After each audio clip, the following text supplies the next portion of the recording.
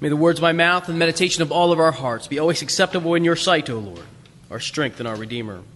Amen. Please be seated. St. Paul wrote the letter to the Ephesians from prison. He wrote it towards the end of his life, almost certain of his final outcome, that he was going to die a martyr for the Christian faith. He wrote it unlike most of his letters. If you look at most of Paul's letters, they're written to a very specific congregation with certain people in mind. One letter was actually written to an individual, Philemon, and he speaks to him directly. Paul writes most of the time in very specific ways to very specific congregations, but the Ephesian letter is unique in Paul's letters. He writes it, I think, to all the churches in Asia Minor. There are other copies of this same letter that are written, for instance, it has, instead of Ephesus, it has Laodicea in there, and the rest of the letter remains the same. There was an ancient postal route in Turkey, Asia Minor area, where you would come into Ephesus and then letters would be circulated around through this ancient postal route. And so it's my belief that Paul wrote this letter to these churches as sort of his universal final appeal. That he wanted the churches to stand strong in the faith, to understand the essence of salvation by grace through faith, that it was not anything that they had done or earned, but that it was a gift of God, and then how they ought to live. And so the first 3 chapters sort of lays out that theology. The second part of the book is a very more pragmatic, practical ways of dealing with life in a real world. And chapter 6, the lesson for today, is the end. Finally, he begins. The definition of an optimist usually is the woman who slides her shoes back on when the minister says finally. But Paul really does mean finally in this one. This is the end of his letter. This is the conclusion. What does he have to say at the end? And it goes like this. Finally, be strong. Be strong in the Lord. And then he begins to lay out this metaphor that comes from the military. He lays out this fighting, militaristic metaphor about Christians living in the world and what life has got to be like. He says, make sure that you know the methodios, the method of the devil. Understand the method of the devil. The point is this: Christians living in this world are at war.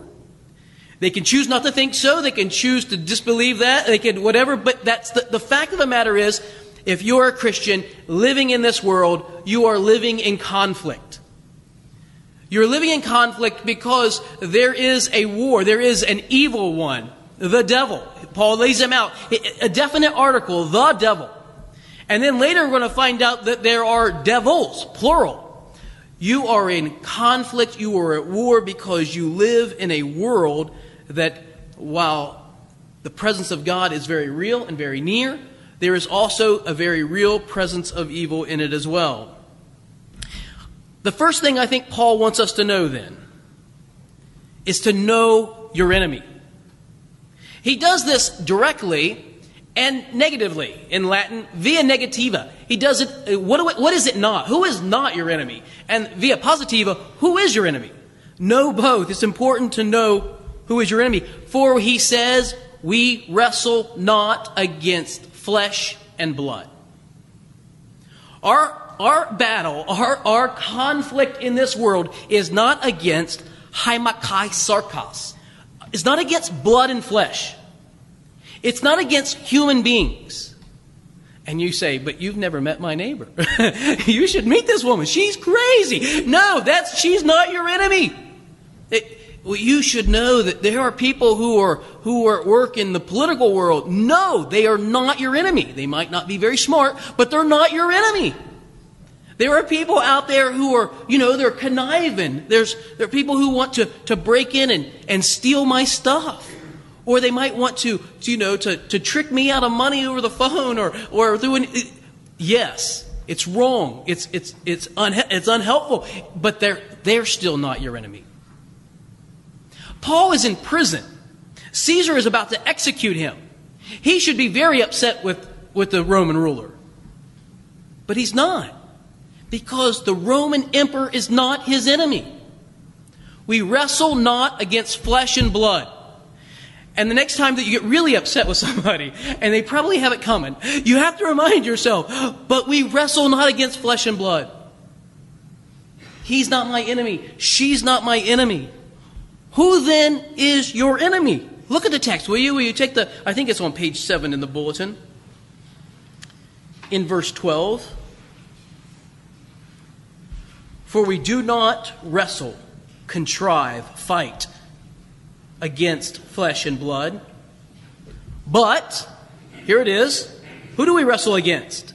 The rulers, against the authorities, against the cosmic powers over this present darkness, against the spiritual forces of evil in the heavenly places. 4 ways of saying the exact same thing. That we wrestle against an evil, demonic world that has real power in this world.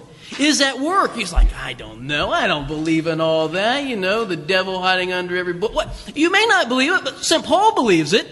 And he believes that this evil power at work in the world is infecting all sorts of systems. That it's at work and it's active. It's not just simply a matter of, bad karma or bad energy. This is an active, evil persona in the world. These are devils, plural. Notice that all of these are plural nouns. The rulers, the principalities, at work in the heavenly places. And he doesn't mean in heaven. He means in the sphere that is not the physical. You know, there is this world in which we live, this very tangible, real, hard, physical, can touch it world.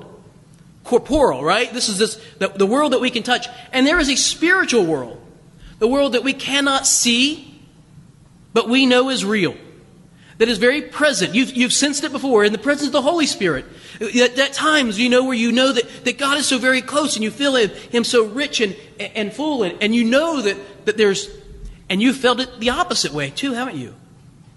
You've been in a place, you've been around people where all of a sudden you have a real sense of evil. A real sense of some spiritual activity that is ungodly. Paul is saying that in our world, the world in which we live, these two worlds overlap. And our battle is against these spiritual forces. In Daniel chapter 10, there's an interesting thing going on. Daniel has this vision of this angel who comes to him.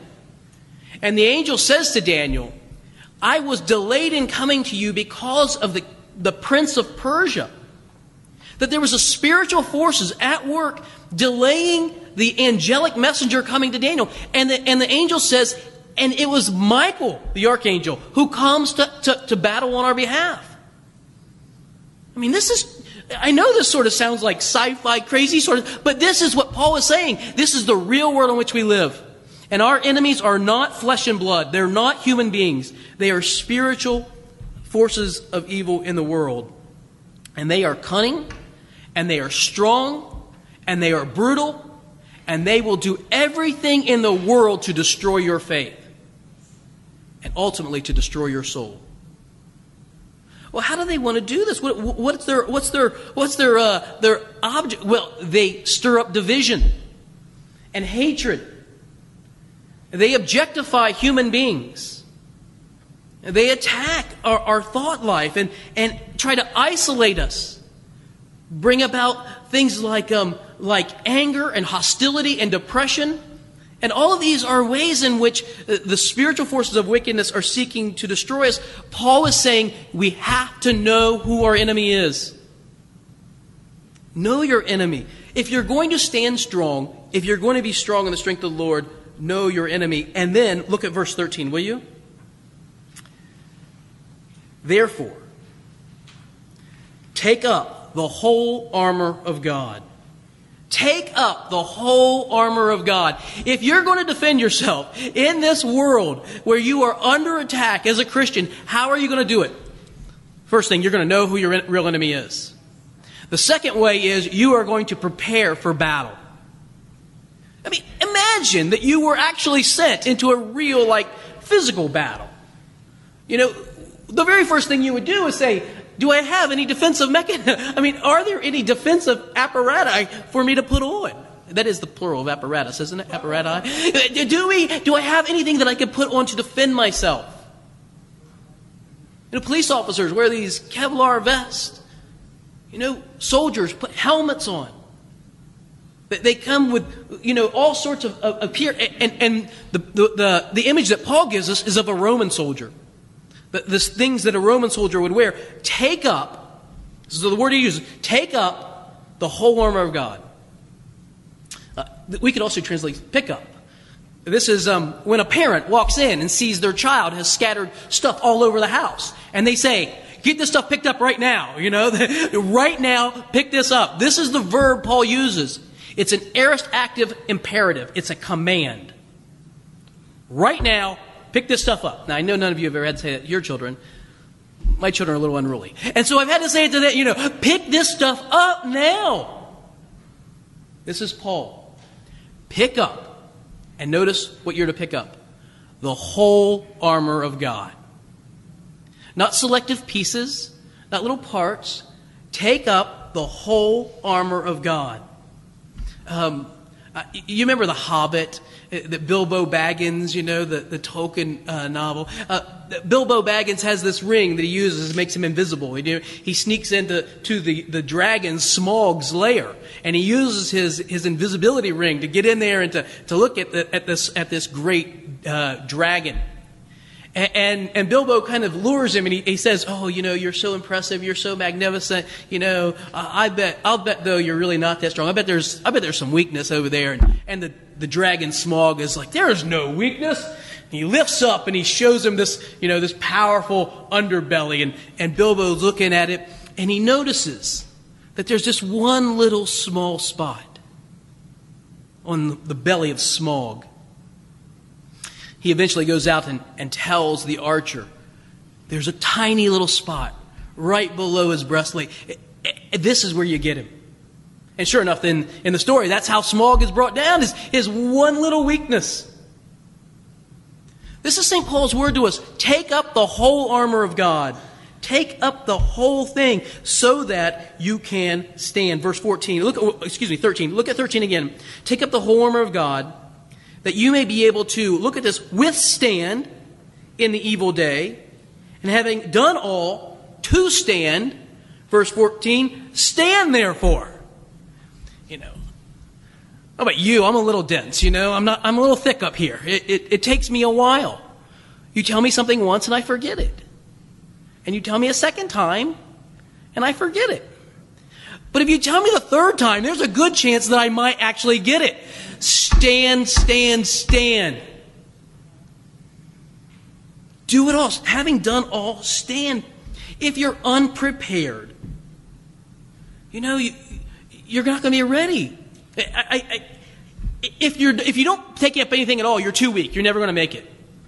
If you're underprepared, you're not too smart, because you're going to come down. But if you prepare, if you take up all that you need, you have a chance of standing. And then there's the defense. Paul gives us similes, doesn't he? Put on the belt of truth. May your body be held together by, your outer garments held together by truth. May you be a person who speaks the truth and lives the truth. And the breastplate, your Kevlar, righteousness. To defend you like anything else. Righteousness, doing right, appreciating goodness, doing what is just and moral and decent. Virtue, put on virtue. Shoes, peace. The gospel of peace. Everywhere you go, may you be a person of peace. Ironic in this warfare metaphor, isn't it? That we are people of peace. A great weapon in the world is to spread peace everywhere we go. A shield of faith and a helmet of salvation. This ought to be the way that we enter into the world with these sorts of... And did you notice that these are all defensive weapons? Every one of them. Your belt that holds your clothes together, your breastplate of righteousness, your shoes, your shield, your helmet. But there's another one, isn't there? And take up the word of God. The sword of the Spirit, which is the Word of God. Oh, now that's an offensive weapon. The Word of God is an offensive weapon. Take up the sword of the Spirit, which is the Word of God. The Hebrew writer says the Word of God is so sharp, it can pierce between the bone and marrow. Take up the Word of God. These are powerful weapons. Able to slay your enemies, your real enemies. Not the ones that we think we have, but the real ones, the ones we cannot see that are at work in the world. Outside of the front window, right by my front door at our house right now, this very moment, there are yellow jackets that have taken up residence right underneath the vinyl siding. Okay, there's these yellow jackets that are there, and they've been there for a couple weeks. At first, I was like, oh, they seem harmless, you know. They're not bothering me, I'm not bothering them. Live and let live. But then I read that yellow jackets can multiply up to a hive of 5,000. And I thought, well, that's a problem, you know. 2 or 3 bees is not a problem. 5,000 bees could be a real problem, especially right by the front door. And so somebody told me somewhere along the line that you could throw a gasoline-soaked rag over top of the entrance, and the fumes will, they'll kill them.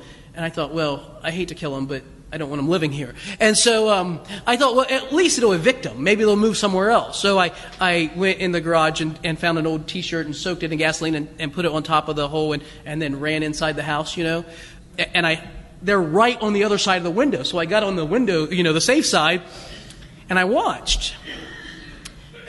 Turns out they don't like it at all, but they're not ready to leave, So I'm watching, and there's all of a sudden a swarm. There must be hundreds of bees back there. Oh, my word, they're everywhere. And I thought, well, I'll just leave them alone. By and by, they'll be gone by the end of the day. End of the day, they were not gone. They're still swarming right outside of the window. I thought, what am I going to do? So I waited till nightfall, and the bees kind of disappeared. There were still some hanging around, but they seemed kind of sleepy. And so I got out there with some caulking, and I caulked up the holes along the way. That'll get them, it'll get kind of stuffy in there, and maybe they'll take for a nice little nap. And so I did that, and the next day I go out, and they found another way out. And they're mad because they can't get in the main entrance. And so they're all swarming around again, and I'm thinking to myself, oh my word, what have I done? I've stirred up a hornet's nest. Literally, And so I waited till nightfall, and I caulked a few more holes. And they found a few more ways in.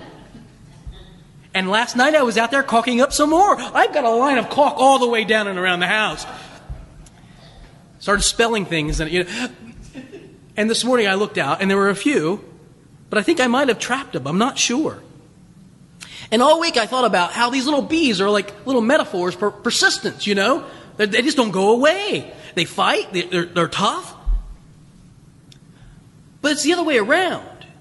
The bees aren't the persistent one. I'm the one who are not going to let the bees live outside of my house. They're tough. They're mean. They have stingers. But I'm tougher. That's right. I'm meaner.